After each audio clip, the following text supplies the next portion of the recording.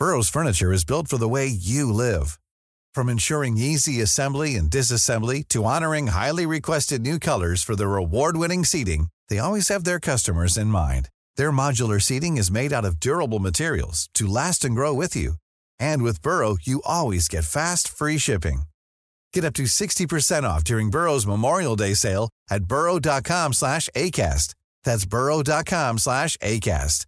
burrow.com/ACAST. Hiring for your small business? If you're not looking for professionals on LinkedIn, you're looking in the wrong place. That's like looking for your car keys in a fish tank. LinkedIn helps you hire professionals you can't find anywhere else, even those who aren't actively searching for a new job but might be open to the perfect role. In a given month, over 70% of LinkedIn users don't even visit other leading job sites. So start looking in the right place. With LinkedIn, you can hire professionals like a professional. Post your free job on linkedin.com/people today. Hello, you're listening to the Future of Media Explained with me, Press Gazette Editor-in-Chief Dominic Ponsford. This week, we're learning all about investigations, the risks and rewards, and talking to the FT's Dan McCrum all about it.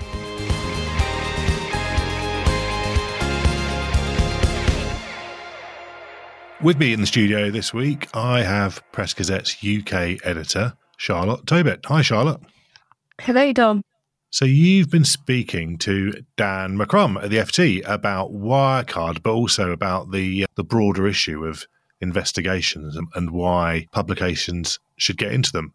And I remember Dan won Journalist of the Year a couple of years ago at our awards for his part in the Wirecard investigation, which I think in a nutshell, basically brought down one of the biggest, fastest growing, most important financial companies in Germany at the time, basically by revealing that they were a bunch of crooks. I think some of them are still on the run, aren't they? Some of the people they exposed. The Chief Operating Officer, Jan Marsalek, is, funny enough, when I was speaking to Dan, he had the wanted poster of Jan Marsalek with two pictures of him in the background over his shoulder, and he was obviously talking to me from home. So I thought that symbolised quite well, like how much this story has pervaded his life. It's been one he's going to talk about for years to come, I should think. But why are we talking to Dan this week? Last week, on the 16th of September, Netflix put out a 90-minute documentary basically following the story. Lots of FT journalists involved, lots of Dan himself, lots of his colleagues, such as Stefania Palmer, who was in Singapore at the time, and Paul Murphy, who is investigations editor, and the then FT editor Lionel Barber appears as well. The documentary is called Skandal, Bringing Down Wirecard, and yes, the German pronunciation is deliberate. It is spelt that way. I was lucky enough to go to the premiere last week as well, which was held in Mayfair.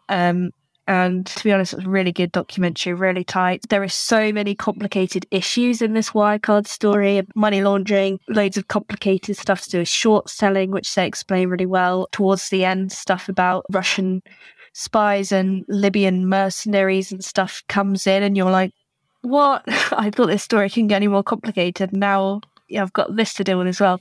But it explains it all really well. Dan's basically talking about that, and he's obviously hoping that it will bring the story to lots more people. Sort of as exciting as financial journalism gets, I imagine. I remember there was all sorts of private investigators involved and journalists being targeted themselves and all sorts. So Dan's doing the rounds to promote Skandal, and we're going to hear more about that. But I think we're also going to hear some more sort of actionable insights for publishers about what we can learn from the FT's approach to investigations. Is that right, Charlotte? Yeah, so Dan definitely shared some really interesting thoughts about why all the time and resources they poured into the Wirecard investigation, and as they do for other investigations too, why that's well worth it and worth doing despite how difficult investigative journalism can be. So we're going to hear about that. But to start with, Dan does his own very good and useful summary of the Wirecard story for anyone who wants to hear it straight from the horse's mouth. I'll try and give you the quick overview because the story kind of took over my life for a while and it was pretty intense for 2 years. But really, way back in 2014, I start looking at this funny little tech company because of a tip from a hedge fund manager. And it does something to do with payments, moving money around for credit card payments. And its accounts don't look right. But there's also this theory that maybe it's involved with money laundering. And so I write a bunch of stories. Some stock market speculators called short sellers come along and make a load of noise about the money laundering angle. And nothing really happens. The company carries on, goes from strength to strength, until in 2018, it enters Germany's DAX index, the equivalent to the FTSE 100. And suddenly, this company is one of the largest tech companies in Europe. It's worth almost $30 billion. And the CEO is strutting around on stage like some sort of Steve Jobs in a black turtleneck, predicting the cashless society. And Wirecard's going to make huge amounts of money. And everyone's lapping it up.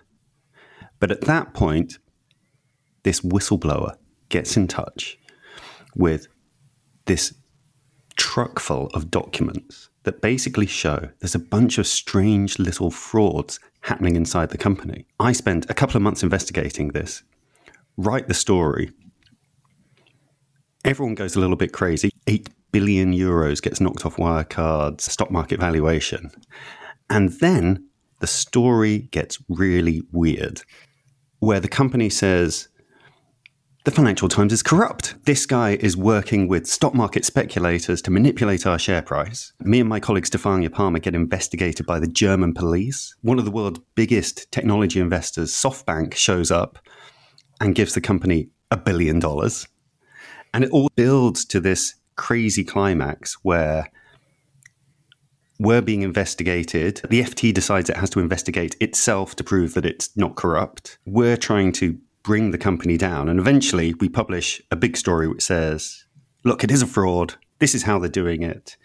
These are the documents it's all based on. Please go and arrest everyone. And then the company staggers on for about another 8 months. And then it finally collapses and goes from being worth, 20 odd billion euros one day to within a week, it's bankrupt. And I haven't even mentioned the spies or the hacking or any of all that other good stuff. But in overview, that is the story. I'll move on to the spies and the hacking and all the other stuff, because obviously, as you say, there were a lot of moments throughout this where there's a lot of sort of personal risk and maybe a lot more than you would ever usually expect. But it's crazy on a personal level as the journalists doing it. So how did that feel and what were the scariest moments? It's trying to convey this sense of creeping astonishment as we start to realize that one of the executives at this company is, by day, he's giving presentations to investors. And by night, he's this James Bond figure who is hanging out with Russian mercenaries and trying to build a Libyan militia force. And so you start to get very nervous because we realize private detectives are following us around. They seem to be trying to track our sources.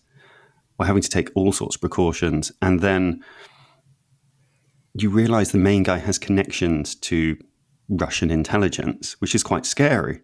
And it's a strange thing because I know there are lots of journalists out there who face real, tangible, physical danger.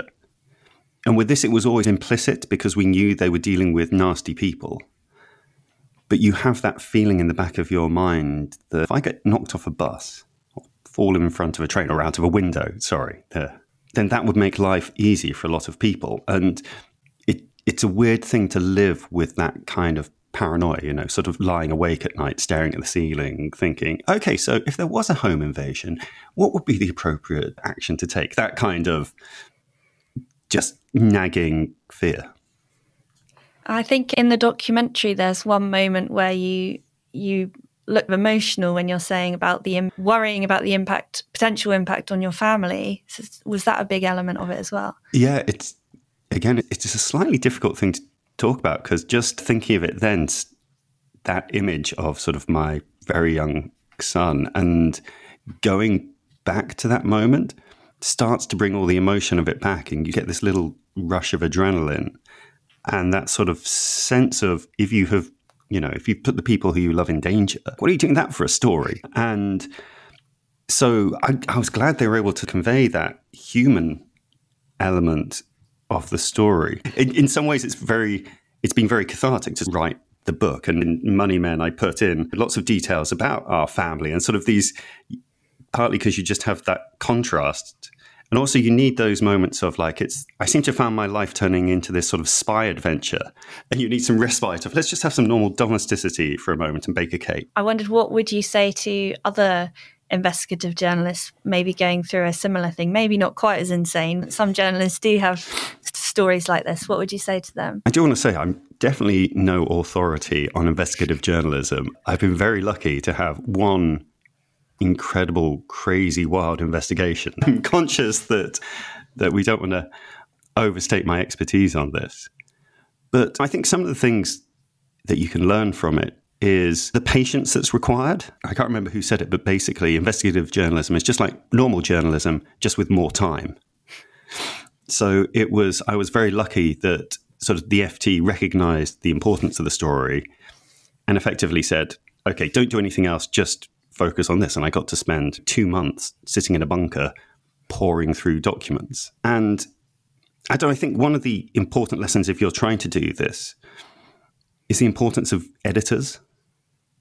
So I'll give you 2 examples. One is that, Paul Murphy, I worked very closely with, and he's in the film as well. He's this cracking old school journalist who's been around the block, shall we say. And his approach is to let journalists follow their nose and give them encouragement and advice when they need to. So right back at the beginning when, I'm scratching my head over what is this funny little company, Paul just said, okay, pick one part of it and just go there and knock on the door. So I fly off to Bahrain chasing this sort of hunch and some things in the document that I'm trying to prove. And so it's having that editor who will recognize something and point you in the right direction and clear the space for you to do it is very important. But there's also another example of how important it is to carry the editors with you. There's actually a moment that I talk about in the book where Reuters blink.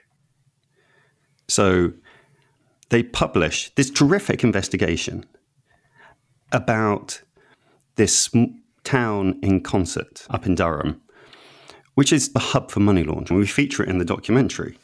And part of that is due to Reuters' terrific reporting all about how money was flowing through this little town for all sorts of dubious online businesses. But the thing is, when Reuters published that story back in 2016, they took Wirecard's name out of it, under legal pressure.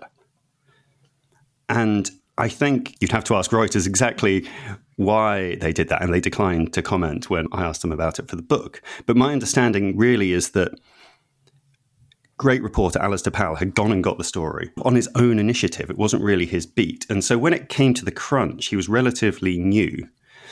And I don't think that he had an editor fighting for the story, which is what you need when you start to get that pushback and that legal pressure. You need someone, a stakeholder who cares about it to push the investigation through.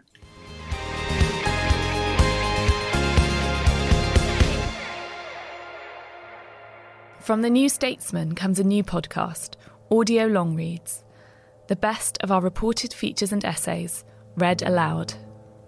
Featuring writing from our authors, including Ian McEwan on wrestling with Orwell's Inside the Whale. Might we reasonably assume that there is no longer an inside to the whale? That the creature lies stranded on the beach, as whales sometimes are? That the guts and blubber and ribcage are on display? A year inside GB News with Stuart McGurk. At first, the problems weren't ideological, but practical, technical, and quite, obvious. And Maria Wilczek on Belarusian football fans who took on Alexander Lukashenko. After the August 2020 protests, hundreds of ultras were roughed up and held in custody. One was later found dead in suspicious circumstances. Ease into the weekend with our audio long reads, published every Saturday morning. Just search Audio Long Reads from The New Statesman wherever you get your podcasts.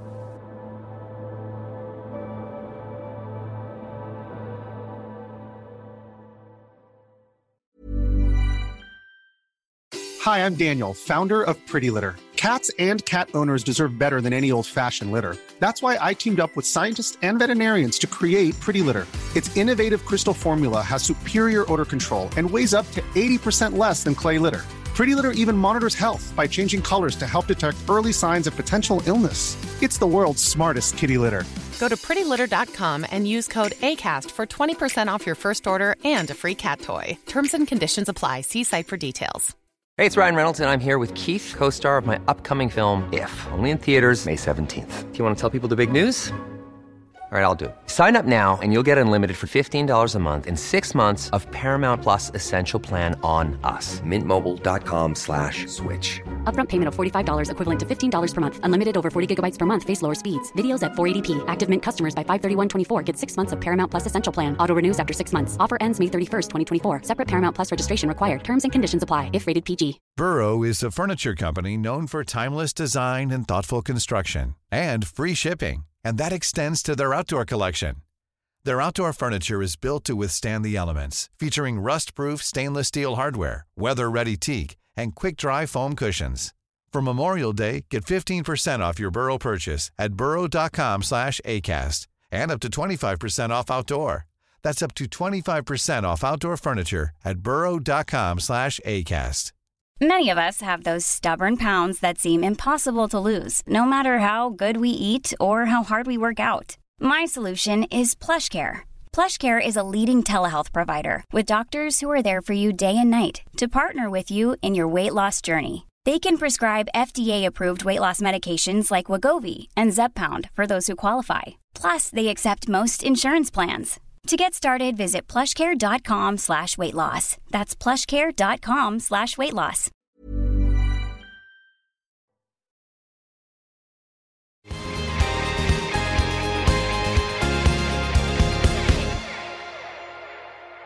You've already touched on being able to fly to Bahrain. In the documentary, you're flying to Singapore. You can see that sort of the resources the FT was putting behind it, and as you say, giving you the time to dedicate yourself to it. How important is it to have so many resources behind you, but also are enough publishers still doing that? Is there a risk that we might lose that space? That's one of the reasons why I think it's been really terrific that the Solicitors Regulatory Authority has just come out and put a notice to practicing lawyers saying don't abuse things like insisting on secrecy of correspondence when there's no justification for it, and making legal threats to people who don't have equivalent resources or legal advice. What we saw with the oligarchs and various people like that were using very expensive law firms to squash criticism. Wirecard did the same. They used Schillings, Herbert Smith Freehills, Jones Day.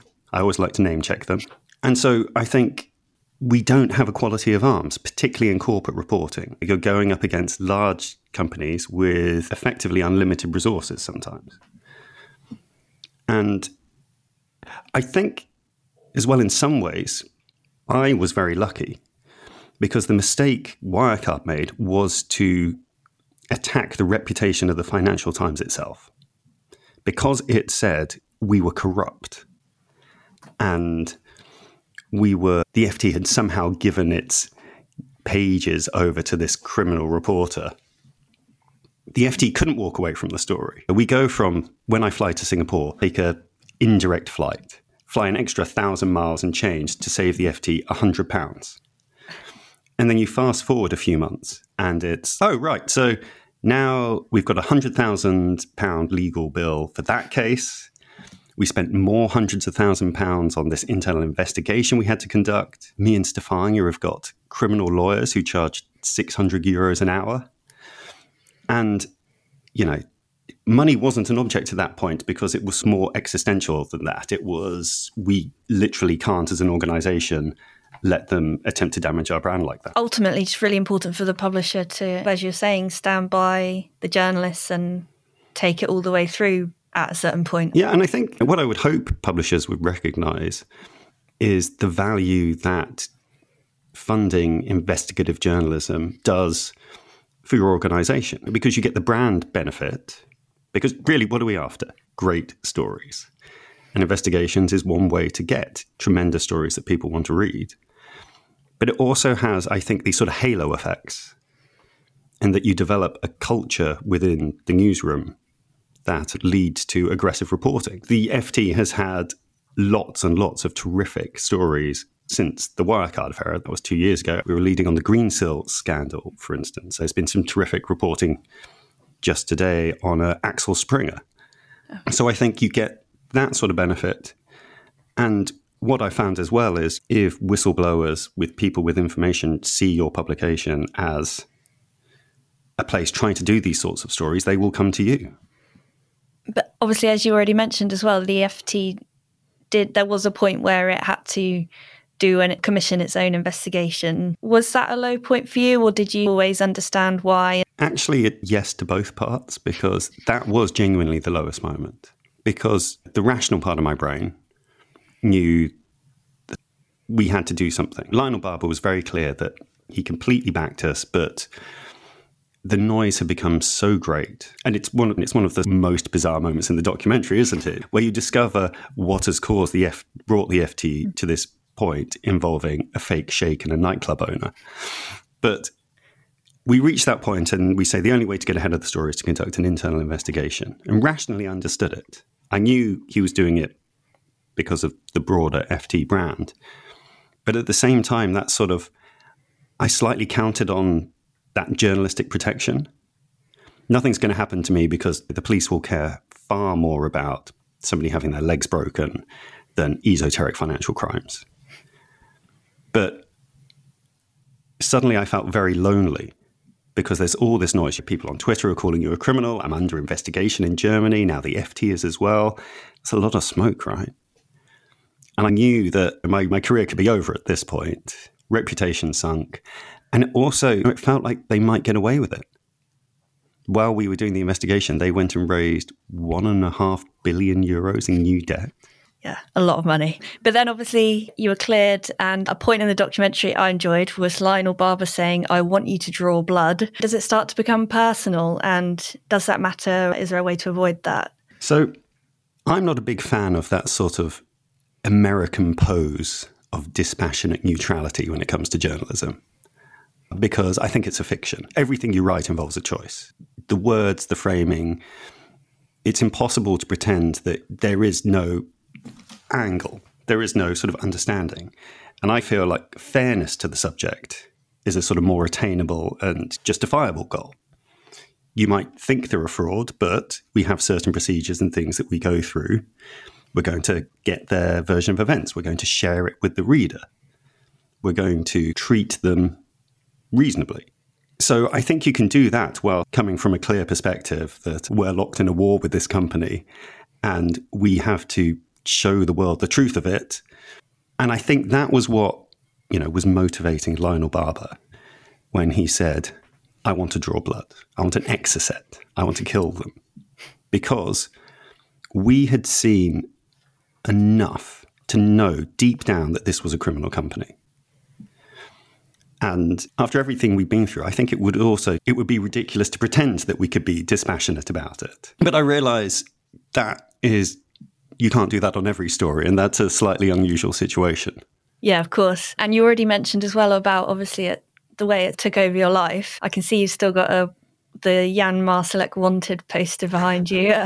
Yeah, I guess it's just lots of journalists might have this at some point where something's completely taking over their life. How do you have any tips for keeping healthy boundaries, especially, as you said, the story it's finished 2 years ago and you've been doing your book and stuff since then, so it's not really actually stopped. I have an amazing and wonderful wife, Charlotte, who was incredibly supportive throughout the whole thing and very understanding, as I'm saying to her. Yeah, we're worried our phones might be tapped. Can we just put them in the other room while we have a conversation about something? That sort of behaviour. And it really did take over my life, and I didn't have a choice about it because Wirecard had made it impossible to walk away from the story, called me a criminal. So it is very hard to put it down. But it's also, as a journalist, you can't really wish for a better story. So like the guy who's been looking over my shoulder as I spent a year writing the book, essentially trying to get into the head of this fascinating character who's like part whiz kid who drops out of high school to start a tech company, part bumbling wannabe who's making it up as he's going along, but with this weird James Bond-like fixation where he's making friends with the former head of Libyan intelligence. He takes his holiday in Syria with Russian mercenaries. Who could not wish for a story like that?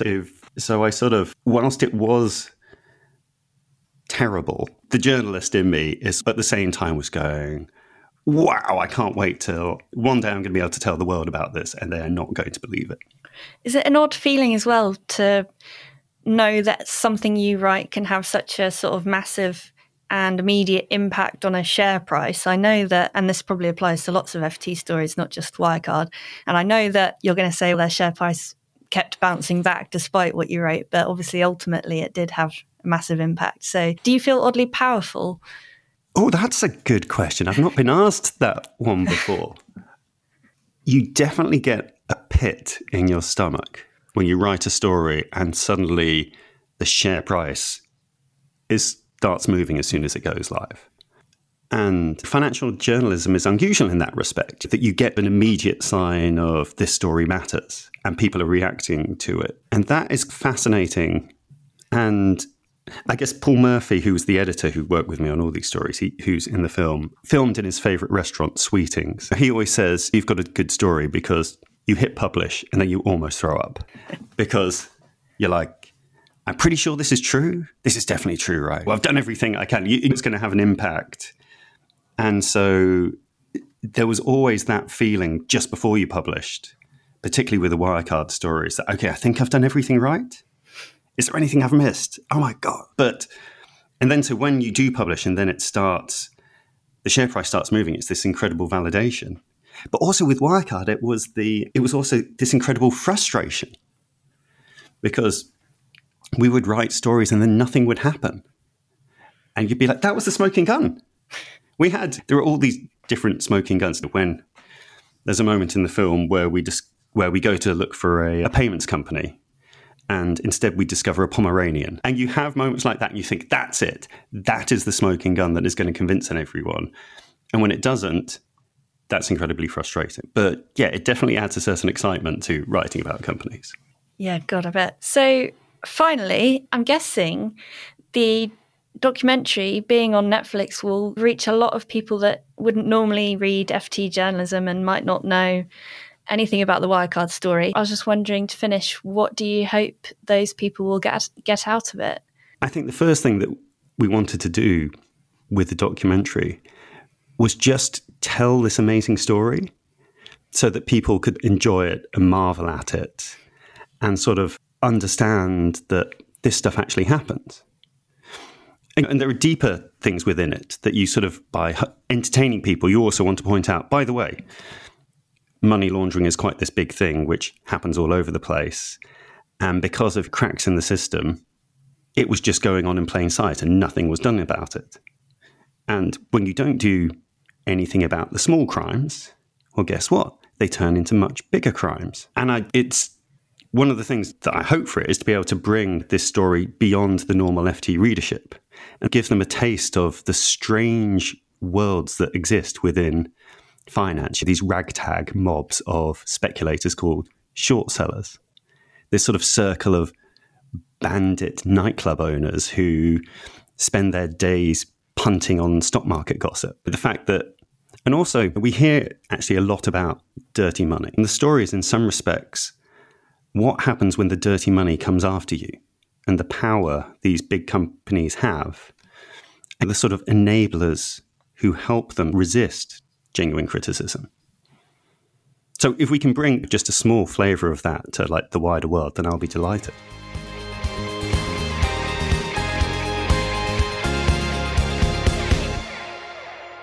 Well, that was great. Thanks, Charlotte. Great to hear from Dan. It's good to have a story where the nice guys win, isn't it? The bad guys get taken down. So it's a great yarn, isn't it? But I guess, what do you think of the big learnings for publishers from all this? Very few people could probably afford to spend the amount of money that the FT has on this investigation. But I suppose we all, at some level, are weighing up the kind of investment and risks versus potential rewards from doing this sort of thing.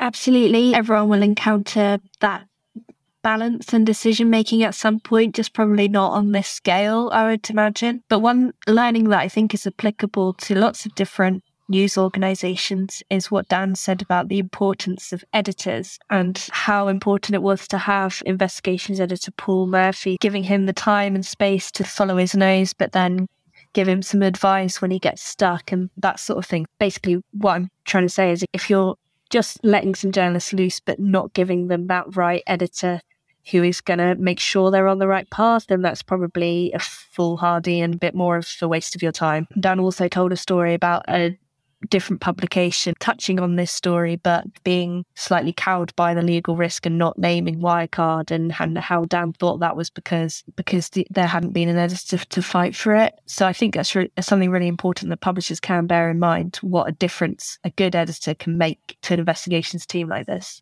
I mean, I always think there's probably, you work very hard all year round, don't you? But there might be one story in the year that's really going to be the one that's going to have an impact and get you noticed and which people remember. And I guess it's the editor needs to decide which one that is and then really go for it and give people the time, because you get so much out of it in terms of not just the readership, but also the kudos and the brand and the morale and all the rest of it. Look, thanks for all that, Charlotte. You can go out and see Scandal on Netflix. Well, you can't go out and stay in and see it on Netflix.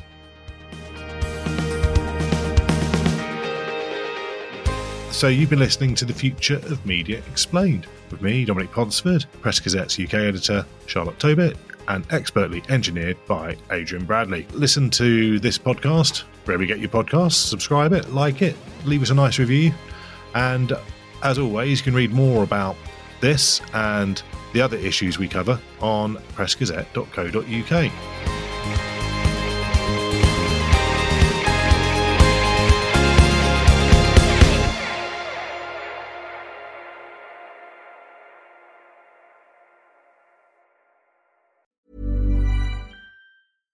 Hi, I'm Daniel, founder of Pretty Litter. Cats and cat owners deserve better than any old-fashioned litter. That's why I teamed up with scientists and veterinarians to create Pretty Litter. Its innovative crystal formula has superior odor control and weighs up to 80% less than clay litter.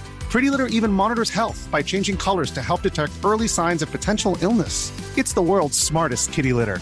Go to prettylitter.com and use code ACAST for 20% off your first order and a free cat toy. Terms and conditions apply. See site for details. Even when we're on a budget, we still deserve nice things. Quince is a place to scoop up stunning high-end goods for 50 to 80% less than similar brands. They have buttery soft cashmere sweaters starting at $50, luxurious Italian leather bags, and so much more. Plus, Quince only works with factories that use safe, ethical, and responsible manufacturing. Get the high-end goods you'll love without the high price tag with Quince. Go to quince.com/style for free shipping and 365-day returns.